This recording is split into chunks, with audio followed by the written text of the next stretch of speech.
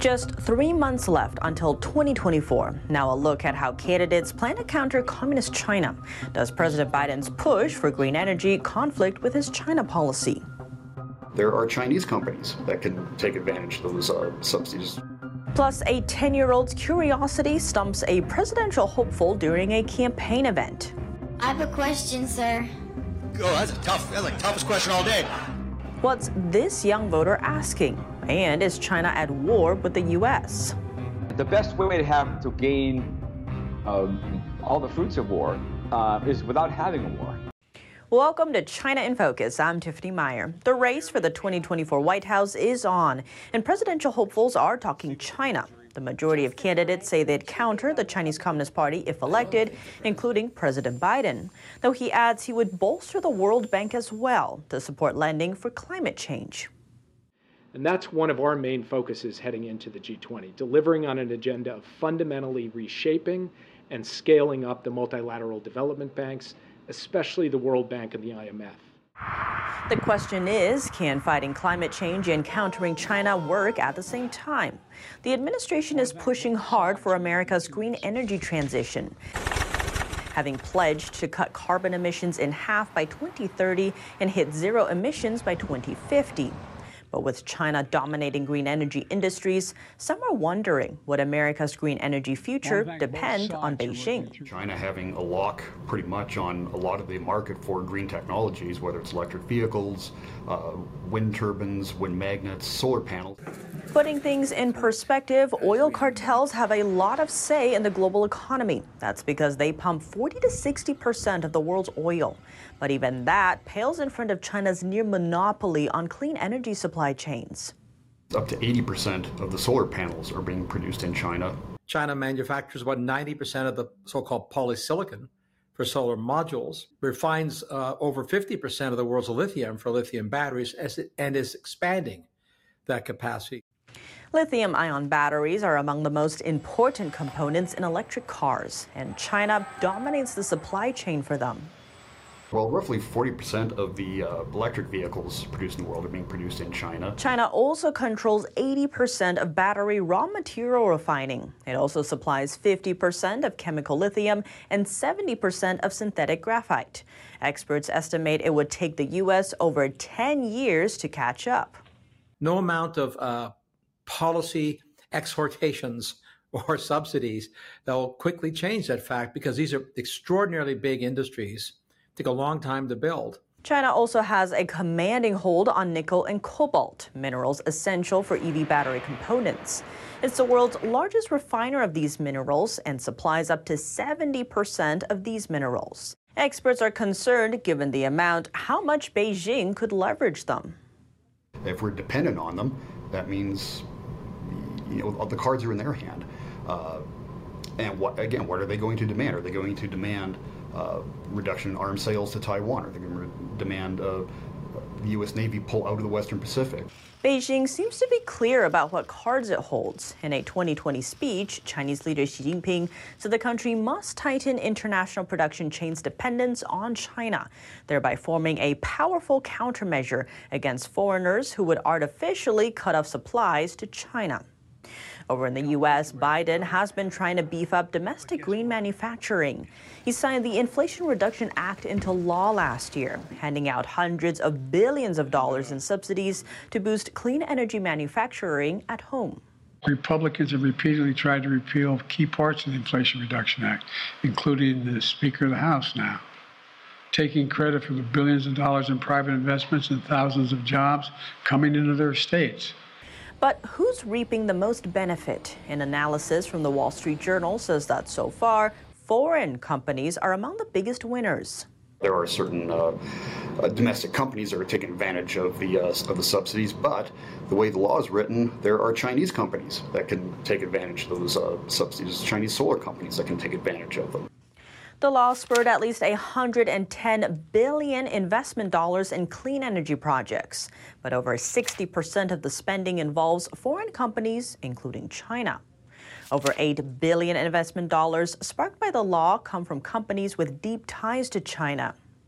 It remains to be seen if Biden can combine the two things, countering China and fighting climate change with China's help.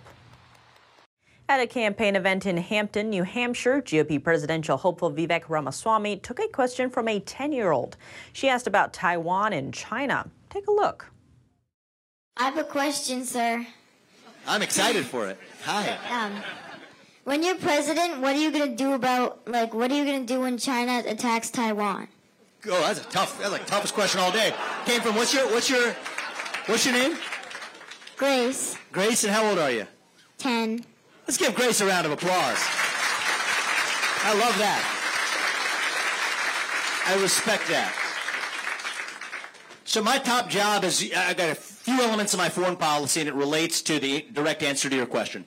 Declare economic independence from China, including Taiwan. Make sure that we don't start World War III, and actually advance American interests. I'm saying that we reject the one China policy and strategic ambiguity. We will defend Taiwan, and then after we achieve semiconductor independence, we resume strategic ambiguity, our current position. How are the other presidential candidates handling the China issue? And what message should the U.S. be sending to China? To discuss this, we spoke with the author of The China Crisis. James Gari, thank you so much for joining us. Great to be back on the show. Thanks, Stephanie. Good to be here. The 2024 election cycle is ramping up. We recently heard from candidates at the first GOP debate. One area they seemed to agree on was China, or the China threat. Which candidate do you think laid out the strongest case when it comes to China and how the U.S. should deal with it? I think it's probably Vivek Ramaswamy.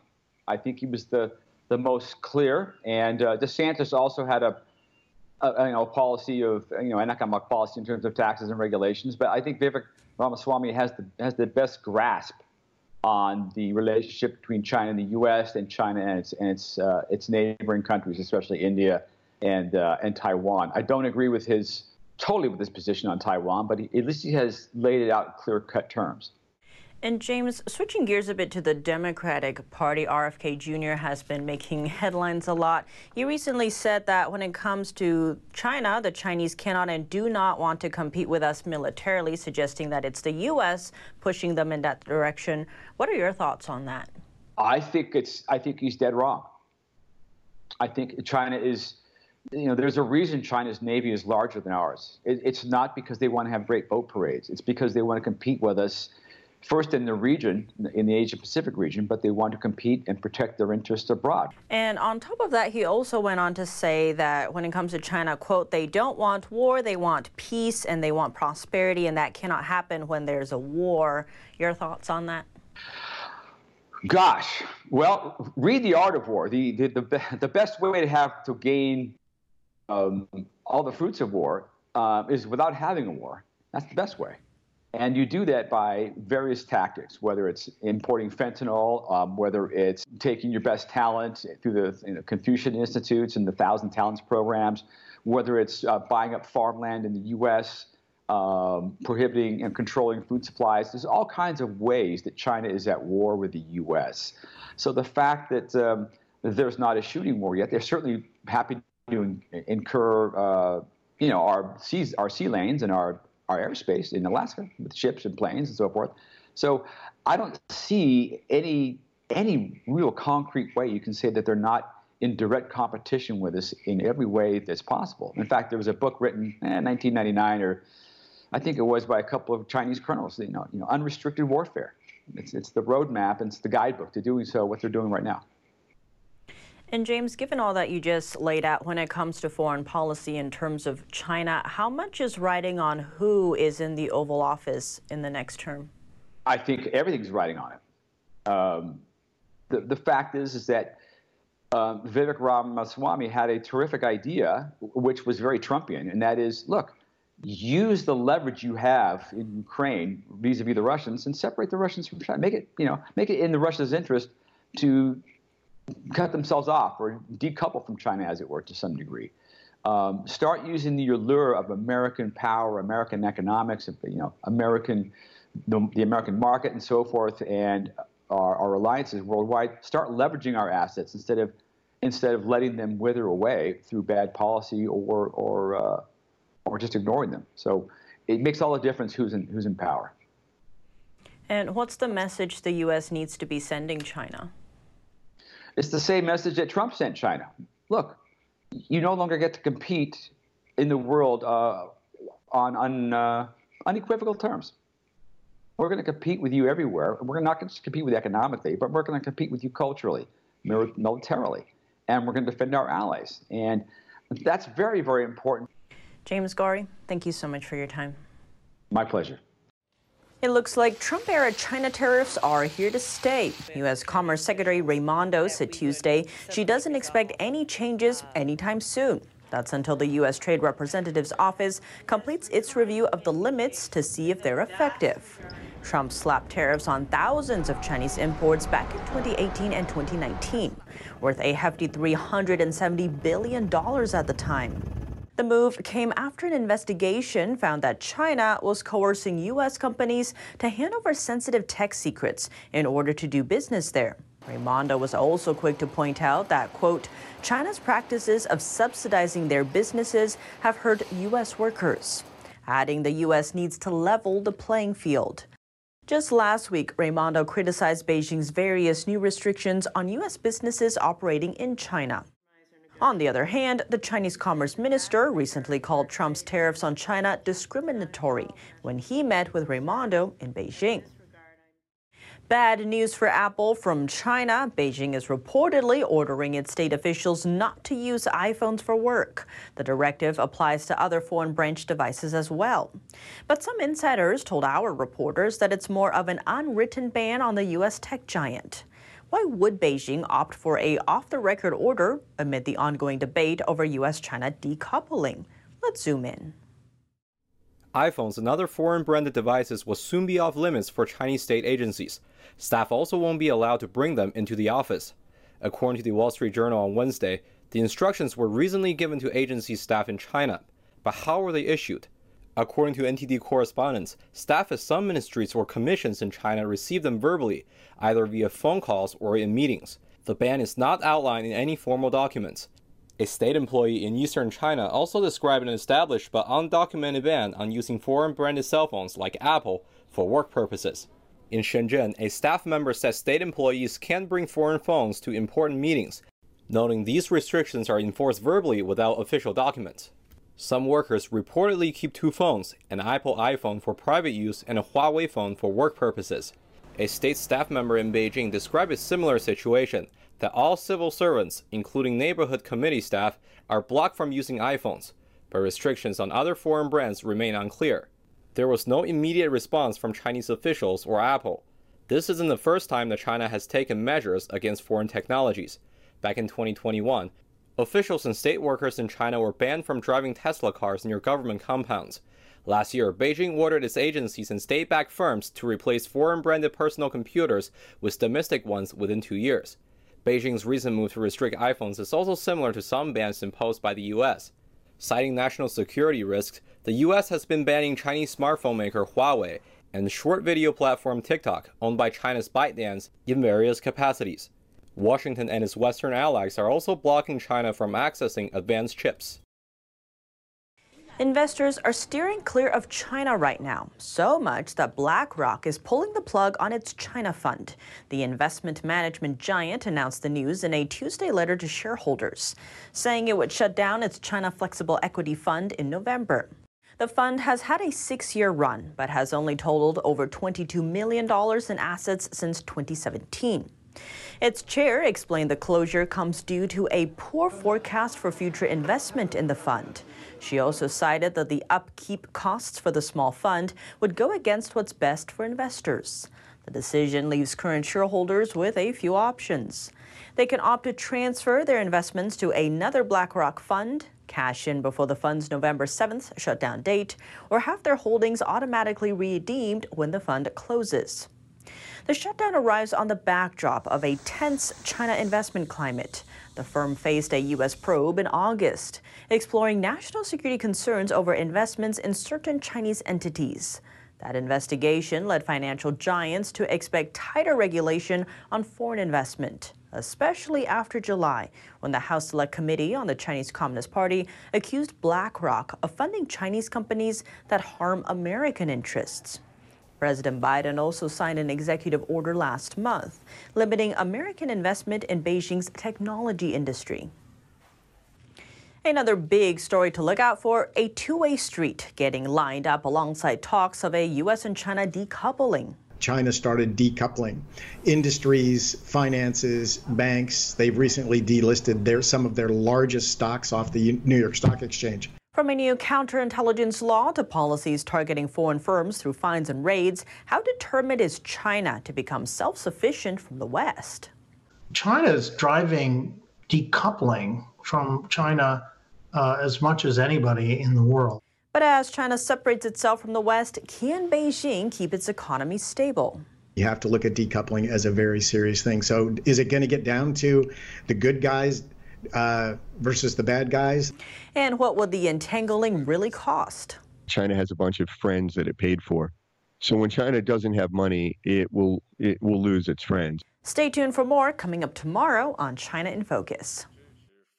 But coming up today, amid growing tensions with Washington, can China's economy manage without the West? And what key strategies should the U.S. embrace as officials battle with Beijing on the economy, diplomacy, the military, and the ideological arena? American Thought Leaders host Yania Kellig spoke to Jonathan Ward, a China scholar, founder of the Atlas Organization, and author of The Decisive Decade, American Grand Strategy for Triumph over China, for details. More after the break, here on China in Focus.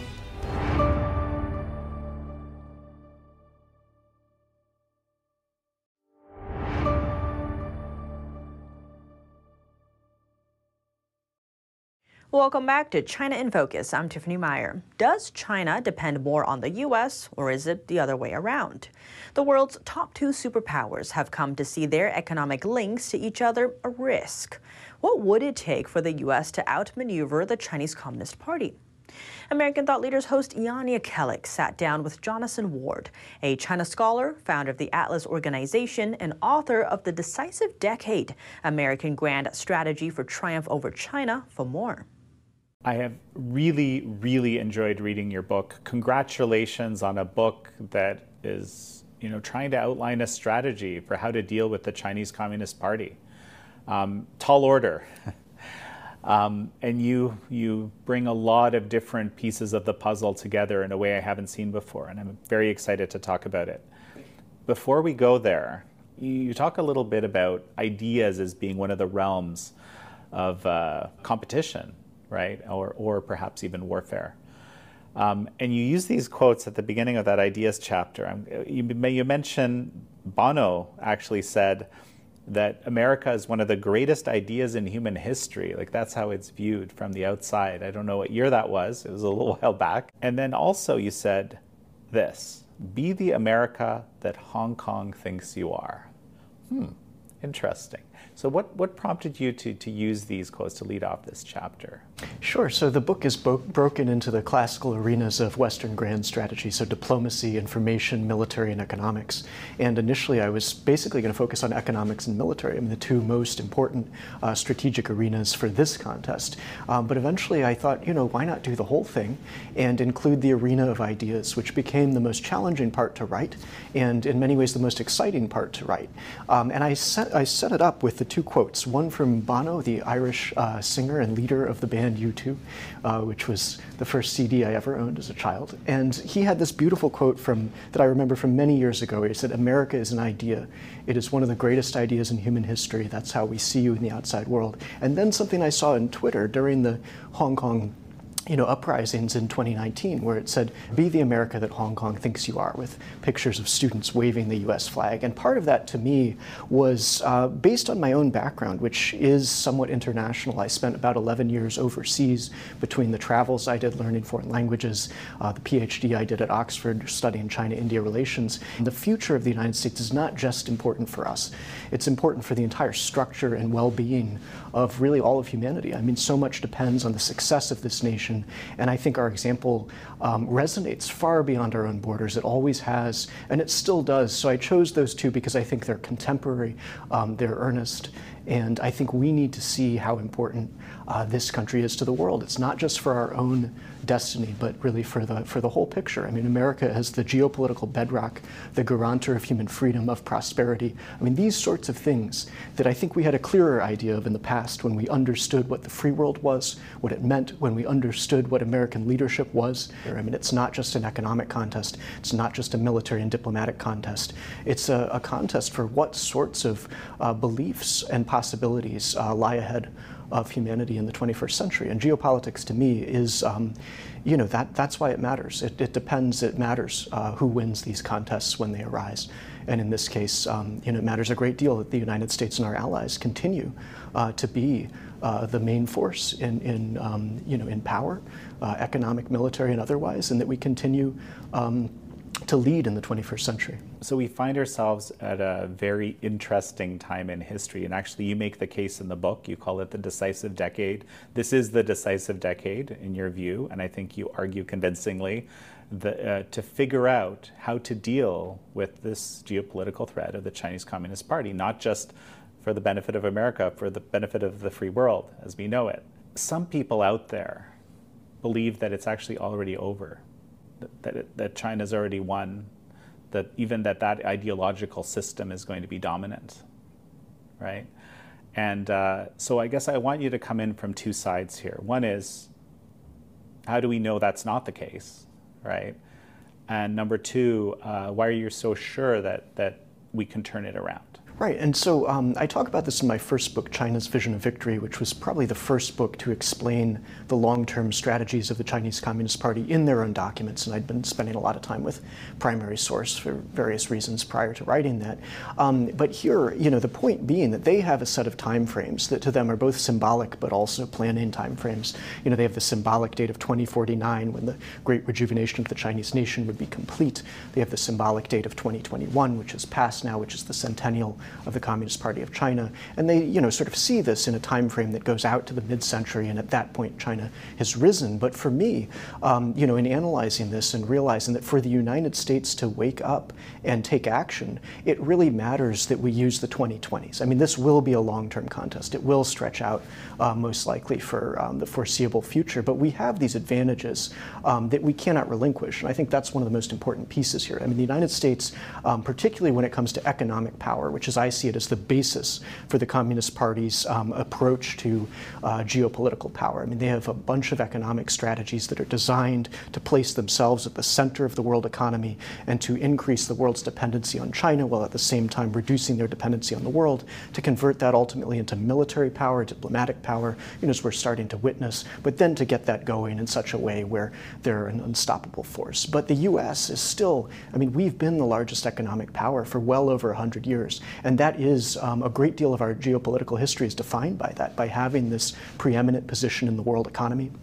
When I was writing the first book, I had to continuously revise upwards the share of GDP that the People's Republic of China was in relation to the U.S. because it kept growing every year as I was writing the book. And today they're about 80% of our gross domestic product. So, we have to take this moment, particularly in the 2020s, to ensure that we're the largest economy in the world, that we have real economic strategies that will ensure that, guarantee it for the long-term future, and also to rebuild peace through strength, which is dependent on economic power. That's how we've been able to win wars in the past when we're forced to fight them, and to maintain peace when we're able to do so, which is our preference.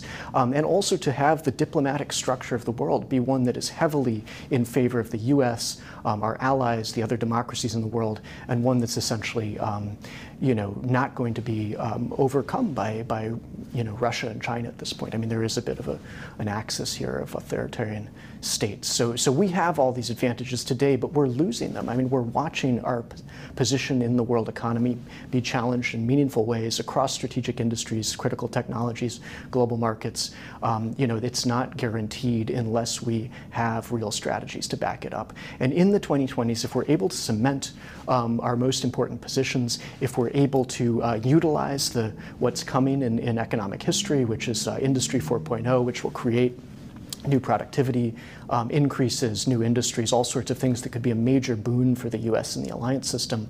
If we're able to do all that in this decade and get that started, get a real grand strategy in motion, I think we will be in a much better position for as long as this contest goes on. So we have to take the moment that we have. That's all for today's China in Focus. I'm Tiffany Meyer. If you have any feedback on the show or have something you'd like to see us cover, send us an email at chinainfocus@ntd.com. We'd love to hear from you. Thanks for watching. See you tomorrow.